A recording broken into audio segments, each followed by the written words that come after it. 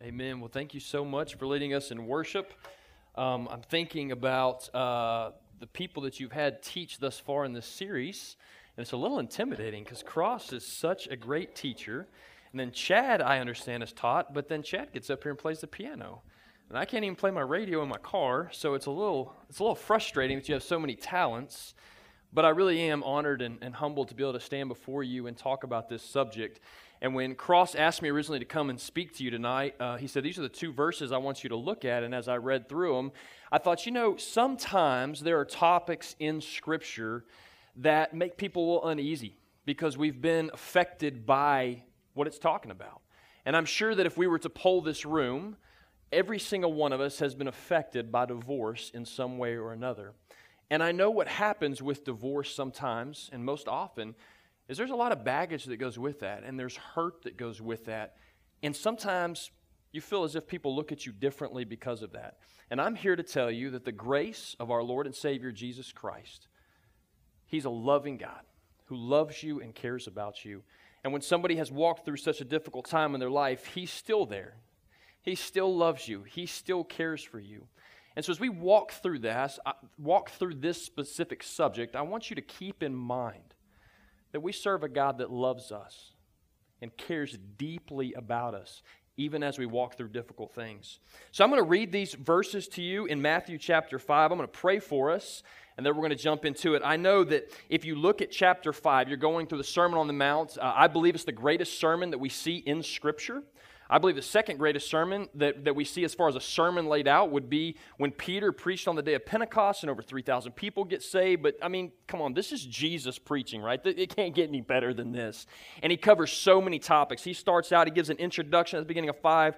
He goes into the Beatitudes. He talks about believers are to be salt and light. He talks about Christ fulfilling the law. He talks about how murder begins in the heart. Then He talks about how adultery begins in the heart. And then He throws in these two verses about divorce. And then He just keeps going. And it's just like He covers every subject that could affect us in one way or the other. And so I want to read these verses. I want to pray for us, and let's jump into it. So this is Matthew chapter 5, verse 31 through 32. And here's what it says. It says, "It was also said, whoever divorces his wife, let him give her a certificate of divorce. But I say to you that everyone who divorces his wife, except on the ground of sexual immorality, makes her commit adultery, and whoever marries a divorced woman commits adultery." Let me pray for us. Lord, we love You. Thank You for Your word. I thank You that, Lord, it's incredible that although it was written over 2,000 years ago, it could apply to us in this room this very day in 2020 as we walk through everything that we're walking through in our culture, as we look at the virus, as we look at the political situation we're in right now, as we look at all the things that are just screaming down at us right now. Lord, Your word is alive and well. And if we'll seek it, you tell us if we'll draw near to You, You will draw near to us. So I pray tonight You'll speak to our hearts, and I pray this in Your precious name. Amen. Well, when I look at this, it says the word divorce. Not a word we like to talk about. Not a word we like to talk about in the church. Not a word that most people want to have in a conversation. So I think what we need to do is go back to the beginning and look at what somebody would get divorced because they've been married. So let's look at marriage just for a moment before we look at this subject of divorce. Now I love this. It was already read to you tonight out of Genesis chapter 2 verses 21 through 25 that God ordained and instituted marriage. He's the one that did it. Okay? As a matter of fact, when I'm looking at this, it says in verse... I think it's verse 21 or 22, or verse 20, it says that after He had named all the livestock, God noticed that there was really no helper for Adam. So that tells me one thing. It tells me that Adam went around naming all of the animals, and he did such a poor job, God looked at him and said, we've got to get you some help, buddy. Okay? If you've ever been to the zoo, trying to pronounce the names of all these animals is ridiculous. Okay? My kids, we went to the Cincinnati Zoo a few weeks ago. They're like, what is that? I said, it's a cute little fuzzy thing. And what is this over here? I said, it's a slimy little nasty thing. I cannot pronounce those names. So God looks at him and says, look, you've named them. You didn't do a great job. Let's get you some help, buddy. And so He creates Eve. God brings Adam and Eve together. And so here's the first thing I want you to see tonight is God created marriage. Now you say, well, thank you for blessing me with that. I didn't know that. Okay, that's earth-shattering to me. No, it's not. But here's what I want you to understand. When we say the word God, we are so numb oftentimes to His name that we forget who it is we're actually talking about. want you to think about this. The God who spoke the world into existence. In the beginning, God created the heavens and the earth. So before there was anything, before there was time as we know it, God was there. That's the God we're talking about. So the God that spoke everything into existence, the God that holds everything in His hands, the God that has the ability to save you and I from our sins, He created marriage. And He said that it was good. He brings Adam and Eve together. He creates marriage. Now, I want you to understand something. I've heard all different types of definition of marriage, but it wasn't really until I began preparing for this that I thought, what is the actual biblical definition of marriage? And I had to go back to right here in Genesis chapter 2. And so I'm going to give this to you, and this is nothing major, but here's what I want to say to you. Marriage was designed and ordained by God to be between one man and one woman. That's it. That's how God designed it. He didn't give them a whole lot of stuff. He said, leave your father and mother. By the way, Adam and Eve didn't have a father and mother because God just created them. He said, leave your father and mother and become one. That's it. That's the definition of marriage. Now, when we say our vows, typically when you hear those and you go to a wedding, and I'm sure these were said at your wedding, typically you'll hear till death do us part. And so we think, well, that's the definition of marriage, that it should be one man and one woman until death do us part. But what you got to understand is, at this point, when God creates marriage, death hadn't come into the world yet. You see, God didn't have to look at Adam and say, now you need to stay with her until one of y'all dies and then you can move on. Because, see, sin and death hadn't come into the picture. It wasn't until Genesis chapter 3, verse 19 that we see death come in. Remember, Adam and Eve take of the fruit, they eat of it, they hide from God, they clothe themselves, and then God comes down and says, hey, what are y'all doing? And in verse 19 of chapter 3, it says, by the sweat of your face you shall eat bread, till you return to the ground. For out of it you were taken, for you are dust, and to dust you shall return. So he's saying to Adam, look, I formed you out of the dirt, and one day you're going to die, and you're going to return to the dirt. And so it wasn't until Genesis chapter 3, verse 19, that really we'd have to put that clause at the end, till death do us part, because Adam and Eve knew nothing about death. They knew nothing about sin at that time. And so I want you to understand the purity, the very basic foundation of marriage is one man and one woman. It's how God designed it. So, number one, God created marriage. But you know, when I look at those two verses that we started out in Matthew 5:31, it says, whoever divorces his wife. Now, I don't know if you take notes in your Bible. I'm real weird. I have the worst handwriting of anybody in this room, so I don't take notes in my Bible because I used to do that, and when I go back to try to read them, I can't read them. So I don't put anything in my Bible. I may put a little mark or highlight something, but if I was going to do this in my Bible, I'd put parentheses around his wife. Here's the second thing I want you to see. Jesus celebrated marriage. Jesus celebrated marriage. Not only did God create it, but Jesus celebrated it. What do I mean by that? He celebrated biblical marriage. He didn't say his and his, or him and him, or her and her, or he didn't just say this person's spouse. He specifically said his wife.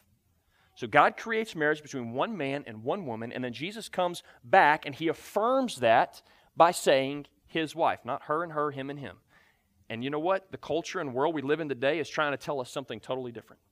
But it's not the way God designed it. It should be between one man and one woman. The third thing I want you to see tonight is this.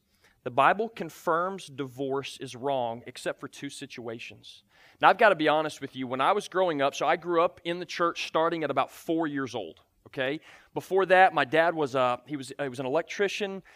He worked a lot of hours. He made a ton of money. We were just kind of living the great life. He was on pace to retire at about 45 years old. We'd already bought lake property and we're putting plans together to build a house. God radically gets a hold of my dad's life in 1990. He's working on a power line that goes over the plant that he worked at, and the city was supposed to turn all the power off to the plant. When he arrived at the plant that morning, there was guys working on some smaller things on the ground, so he climbed the ladder, put his wrench on the power line that ran over the plant, and he was electrocuted.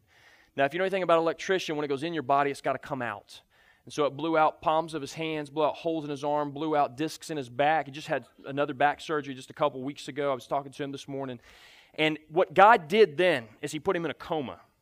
And it took my mom and my grandfather coming together and praying and saying, God, I don't care what you do, but if you will get him out of this, we'll do whatever you tell us to. And so the next day he pops out, and it took about 6 months for God to get a hold of his life because he was regaining his memory. So he had 2 kids, he had a job, he didn't know any of us existed. He knew my mom, but he thought they were still dating. So he had kind of like 5-6 years of his life had been erased, and it took him 6 to 8 months to regain all this. But as he began regaining his memory, God began impressing upon him to go into the ministry. And so at that point on, I was in church. Now when I say I was in church Sunday morning, Sunday afternoon for Bible memorization, Sunday night for church. We were there Monday night for choir. We were there Wednesday night for church. And anything in between that, we were there. As a matter of fact, if you woke up on Sunday morning and you said to my dad, I don't feel well today, I can't go to church, he would say, throw up and prove it. And then if you threw up, he would say, now don't you feel better? Let's go to church. Okay, so we just went to church. That's how it was in my house. But I can remember as a little boy, anytime I heard the word divorce, I always heard it in a very negative connotation, and as if looking down at the end of their nose at somebody that had gone through it. It was almost as if somebody had gone through it, that they were looked upon differently. I don't see that in Scripture anywhere, that we're to look at people differently because of some situation they've gone through. God loves all people, and He cares about all people. There are consequences to things we walk through, and sometimes there's things that we have to deal with because of things we walk through. But God still loves. And it wasn't until I became a teenager that I really began to understand that. That, there's times in our lives we can't control these things. And so the Bible specifically talks about 2 areas where divorce is actually really the only option. I'll be honest with you. Here's the first place I want you to see. It's when sexual immorality is present within the marriage. It's when sexual immorality is present within the marriage. Now, anytime I hear the word sexual immorality, my mind immediately goes to the guy, okay? Well, that guy was out there, he's messing around, but, the reality is he had to mess around with somebody, okay? There was a man and a woman probably involved, okay? And so what I usually find is that the man is seeking something outside of his home that he's not receiving maybe in the home physically. But he typically has a relationship with somebody outside of his home, and what she is doing is she is seeking emotional relationship that she's not receiving in the home or receiving from where she needs to receive that from. And so they come together, and where sexual immorality happens, this is what it says in verse 32. But I say to you that everyone who divorces his wife except on the ground of sexual immorality, except. There's an exception there. Now, I get an opportunity to do a lot of counseling with people, and I was counseling a couple months ago, and they had walked through some immorality in their marriage, and it was mostly, to be honest with you, I'm not going to go into detail, it was mostly emotional immorality. In other words, it was a man at work having deep, intimate conversations with a woman that wasn't his wife, and it really didn't lead to much physical. Okay, there was a couple kisses involved, and other than that, that was about all that it was. But it went on for a very, very long period of time. And when his wife finally found out about it and they began to work through it, he was unwilling to get rid of that relationship. And it just came to a point where they couldn't work through that anymore. And so when I'm talking about sexual immorality can be a lot of things. It can be physically with somebody else. It can be pornography. It can be all kinds. It can be on an emotional level. But what it is giving something to someone else that's not your spouse, that only your spouse should be receiving from you. And so I want you to understand that Jesus is the one that said this.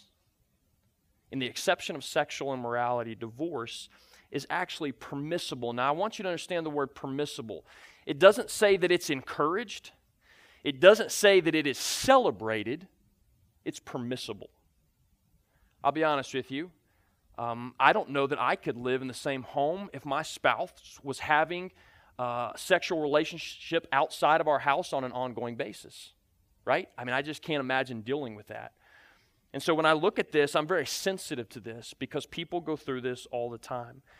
Matthew chapter 19, verses 1 through 12. This is a whole lot. I'm going to read it pretty quickly, but I want to just give you kind of something right there in the middle of it. It says, "Now when Jesus had finished these sayings, he went away from Galilee and entered the region of Judea beyond the Jordan. And large crowds followed him, and he healed them there. And Pharisees came up and tested him by asking, Is it lawful to divorce one's wife for any cause? For any cause." So basically they're saying, can you just divorce your wife for any reason you want to? He answered, this is Jesus, he said, have you not read that who created them from the beginning made them male and female, and said, therefore a man shall leave his father and his mother and hold fast to his wife, and the two shall become one flesh. So they are no longer two, but one flesh. What therefore God has joined together, let not man separate. They said to him, why then did Moses command one to give a certificate of divorce and to send her away? See, here's the issue, is people are always looking for a reason to justify sin in their own lives. I see this all the time. I see it in my own life. I can see where I'm dealing with something, I'll see someone else doing that, I'll think, well, it can't be that big of a deal. You know, Cross deals with the same thing. And what I'm doing is I'm looking to justify that sin in my own life. I'm looking all other places except at Christ. And so here's what Jesus said. He said, verse 9, he said, and I said to you, whoever divorces his wife except for sexual immorality and marries another commits adultery. The disciples said to him, if such is the case of a man with his wife, is it not better to marry at all? So the disciples are intrigued by this. He's saying, wow. They're saying, wow, if this is so complex and you can't just divorce for whatever reason and all this stuff, and it's only sexual immorality and it can cause all these issues, is it not just better not to get married at all? I mean, that kind of sounds right? Why not just not get married at all? But he said to them, not everyone can receive this saying, but only those to whom it is given. For there are eunuchs who have been so from birth, and there are eunuchs who have been made eunuchs by men, and there are eunuchs who have been made themselves eunuchs for the sake of the kingdom of heaven. Let the one who is able to receive this, receive it. In other words, what Jesus is saying is if you can go without getting married, if that's something that you can deal with, Paul actually dealt with that. He never did get married, and he was able to overcome that because he was so focused on his relationship with Christ, and he found his identity in Christ, and he found all that he needed in Christ, which, by the way, regardless of if you're married or not married, this should be where you find all of those things anyways. And this is why I so often see marriages struggle on so many different levels, because they're looking for all of their needs and identity to be met in their spouse, and God didn't design it that way. He designed all of that to be met through a relationship with Jesus Christ. And so that first thing, the Bible confirms divorce is wrong except for two situations. Jesus said sexual immorality. But then I also want you to see Paul actually talks about this as well in 1 Corinthians chapter 7. Here's the second thing, B. A non-believing spouse walks away from the marriage. So when is the second exception? What is the other exception for divorce? And Paul says, basically, if two people are married, one of them's a Christian and one of them is not. And let's see what he says about that. This is 1 Corinthians chapter 7, verse 10 through 16. It says, to the unmarried and the widows, I say that it is good for them to remain single as I am. So Paul's saying, look, I'm single. If you can stay single, stay single. But if they cannot exercise self-control, they should marry, for it is better to marry than to burn with passion.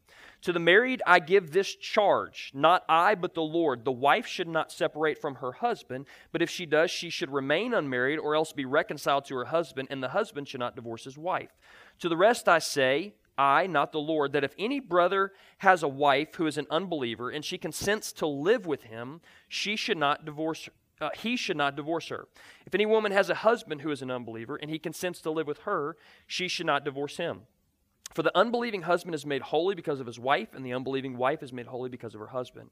Otherwise, your children would be unclean, but as it is, they are holy. But if the unbelieving partner separates, now here's where it is. But if the unbelieving partner separates, let it be so. In such cases, the brother or sister is not enslaved. God has called you to peace. For how do you know, wife, whether you will save your husband? Or how do you know, husband, whether you will save your wife? Here's what he's saying. If there's a Christian lady married to a non-believing husband, she should do everything she can to stay in that. But if he chooses to leave, it is permissible that a divorce would happen. And vice versa. Husband's a believer, wife is not. I'm going to give you an example. My mom's one of 8 children, and her youngest sister and her were probably the closest. My mom's right in the middle there, and her youngest sister and her were very close. Growing up, I was always at their house. Her kids are about the same age as my sister and I, so we were just always together. And when I was very little, she was married to a guy who, to be honest with you, just as a 3, 4, and 5-year-old, I knew this guy was just not a good guy. I didn't know what he was capable of or what he was doing. I just knew he was kind of scary to be around. And what ended up coming out over a period of time, my mom's youngest sister was a believer, And what ended up coming out is that he wasn't a believer, and he just was not on the same path as her. And he was at a point where he was living in the marriage. Now, I want you to understand this. He was living in the marriage because he was receiving benefits from the marriage. You say, what do you mean by that? She was feeding him, she was clothing him, and she was giving him fulfilling physical needs that he had. So for him, why would he walk away? And she struggled for about 2 years. And then it became abusive, and he began to beat her. And he beat her very badly, often. And finally, one time, she called my mom from the hospital, and she said, I don't know if I can do this anymore. And she was in the hospital for a few days. My dad got in his little Toyota red truck. My dad, remember, at this point in our lives, he's kind of going into ministry. He's got that passion. He reminds me of Cross. He's just the guy you want to be around. He's got this pastor's heart. He loves people. But my dad was a Marine and a boxer, okay? And so he shows up at this guy's house. He knocks on the door. The guy comes to the door, and he said, hey, Kenneth, come on inside. And my dad said, no, you need to come outside. And my dad got about that far from his face. He said, I'm just going to tell you as plain as I can. If you ever touch her again, I'll put you in the hospital, but it'll be permanently. And he got his little red truck and he drove away. And the next week, the guy divorced my mom's sister. You say, well, so we should force people into divorcing? No, I'm not for that. What I am saying is that Paul has given a context here. That if that's the situation you're in, that divorce is permissible. Now, I also want to stop here for just a moment, because anytime I hear people talk about divorce, we always hear this phrase, God hates divorce. God hates divorce. Malachi 3:16. And you will hear this preached all the time. Malachi 3:16. God hates divorce. But you always got to look at the context of a verse anytime you're looking at Scripture. Because you see, I could take the verse, I can do all things through Christ who strengthens me, out of context. And I could go outside the walls of this church tonight and I could say, I'm going to do everything I can because Christ has told me I could to jump over this building. And you and I know, no matter how many times I try, it's not going to happen. Because I've taken that verse out of context. Paul wrote that verse when he was chained to prison guards, and he didn't know if he was going to be living the next day. And he said, I can do all things through Christ who strengthens me. You see, you got to be very careful. What was going on in the book of Malachi is that men, and I'm going to just say it as frankly as I can, perverted men were marrying women for benefits that they wanted, and when they were done with the woman and thought that she was not fulfilling what they needed anymore, they were writing her a certificate of divorce, they were divorcing her, and they were moving on to the next woman. Can I make a statement? God hates that. God absolutely hates that. But I can also tell you, God hates to see any man abuse a woman. And God hates to see any man continually going somewhere else for what his wife is supposed to be doing with him. God hates that. He hates that. Because if we go back to the beginning and look at how He created it, He created it to be him and her for now on. So, the Bible condemns marriage outside the Bible confirms divorce is wrong except for 2 situations. Number 4, the Bible condemns remarriage outside of 3 situations. Outside of 3 situations. Here are the 3. Number 1, we just talked about sexual immorality. Okay? So in other words, man and woman are married. Man has continually cheated on his wife. The wife has done everything she can. She's gone to counseling. She's prayed. She's had a prayer warriors praying that God would bring this man back. It doesn't happen. They go through a divorce. And over time, I believe God will restore her, and she is able to get remarried. Okay, that's number 1. Number 2 would be in that second situation we talked about, in an unbelieving spouse leaving. Okay, so husband and wife are married. Let's say that he's a Christian, she's not. She has chosen to leave. Can this guy get remarried? What the Scripture says right here, when we were reading back in 1 Corinthians, it says that he should try and go to restore the relationship with his former spouse. And I've seen this happen. You've heard of people getting divorced and coming back together. And that's what God says. But what happens if she's moved on and already gotten married? Does that mean this guy's just stuck and he can never be remarried? I believe that the grace of God allows that man to be remarried. I do believe that. And then here's the third reason, is death. Death of a spouse. My wife's dad passed away when she was 10. And for about 6 years, my mother-in-law dated no one, and she really couldn't see herself with anyone. And then she fell in love with my middle school basketball coach. I knew him before she knew him. And so they ended up getting married, and it's a wonderful marriage, and they're great mother and father-in-law. They're great grandparents, and I love them, and I love to see how God has restored that for her. It was the death of a spouse. So there are 3 situations where remarriage is okay. Here's the fifth thing I want you to see. The Bible calls people to follow God's plan for them in regard to marriage. I want you to hear it again. The Bible calls people to follow God's plan for them in regard to marriage. There is no pressure on anyone to get married. I've heard people say, Paul could have had a stronger ministry if he had had a wife who could have come beside him and served. No, he couldn't have. You mean to tell me every time he was chained to a prison guard, they're going to bring his wife in there and he's going to be better off because she's chained to another guy? No, I don't think that would have been a better situation. How about the time he was bit by the snake? How about the time he was thrown off the boat? You know what? Honestly, for Paul and his situation, it was probably the best situation. But even going further than that, he says if you can go on without being married and God has given you the satisfaction of finding that in Him, that's okay. But he says if you're burning with passion or you so desire to be married, I would say this to you, be patient. Wait on the Lord. I counseled a guy for 3 years who was dating a girl. I told him on date 1, this is the wrong girl. You say, Derek, how could you know? Because I had another friend who had dated her. She did not love the Lord. She lived a very immoral lifestyle. She was a drunkard. She did recreational drugs. I mean, there was so much involved. And this guy was in seminary across the street going into ministry. He was physically attracted to her and started this dating relationship and got so far into the relationship, he didn't think there was any way out. And I just kept counseling him, man, if you say I do to her, if you say I do to her, you're saying I don't to something so much better. Because I want you to notice, when God creates Eve for Adam, He created one woman. He created one woman. And He gives her to Adam. I believe their marriage was incredible. Now, they obviously brought sin into the world and had to deal with all the consequences of that, but God had designed somebody for Adam, and Adam was designed for Eve. And I know what you're thinking, Derek, are you saying that there's only one person that I could be happy with? I'm not saying that. I'm saying that you need to seek out the person that God has for you. And so I would encourage you to follow God's plan for you in regards to marriage. The sixth thing I want you to see here is the Bible charges married couples to fight for their marriages. Nobody's talking about this stuff. I cannot tell you how many guys I counsel who tell me, all my buddies at work tell me I need to divorce her. All my buddies that I go to the gym with tell me I need to dump her and go to someone else. No one's speaking this language into marriages. I can't tell you how many ladies my wife and I have counseled, and during the process, we hear the things, all my friends say he's worthless and I just need to get out. And they don't have these grounds for divorce. They're just listening to the world. The world is telling us exactly what Satan wants them to tell us. They're pawns.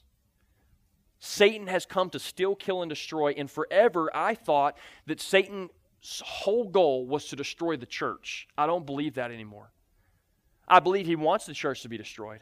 I believe he is coming at us with every single thing he's got to destroy the institution of marriage. And I believe he starts with the men.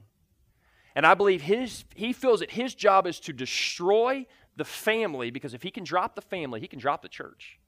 So you don't have to focus on the big organization of the church. He just needs to focus on each one of these individual small marriages and destroy them and destroy them and destroy them and destroy them. And I'm telling you, he's using all kinds of things to do it. I'm so sick of media. I'm so sick of movies that I hear people talking about that I can look up on IMDb and see sex scene, sex scene, sex scene, sex scene. You know what that stuff's doing? It's painting a picture in our minds of something that's not reality. And it's calling us to do stuff that God's never designed us to do. You got to get rid of that junk and follow after the Lord. So Ephesians chapter 5, I love this passage. Verse 25 to 33 says, "Husbands, love your wives as Christ loved the church and gave himself for her, that he might sanctify her, having cleansed her by the washing of water with the word, so that he might present the church to himself in splendor, without spot or wrinkle or any such thing, that she might be holy and without blemish. In the same way, husbands should love their wives as their own bodies. He who loves his wife loves himself. For no one ever hated his own flesh, but nourishes and cherishes it, just as Christ does the church.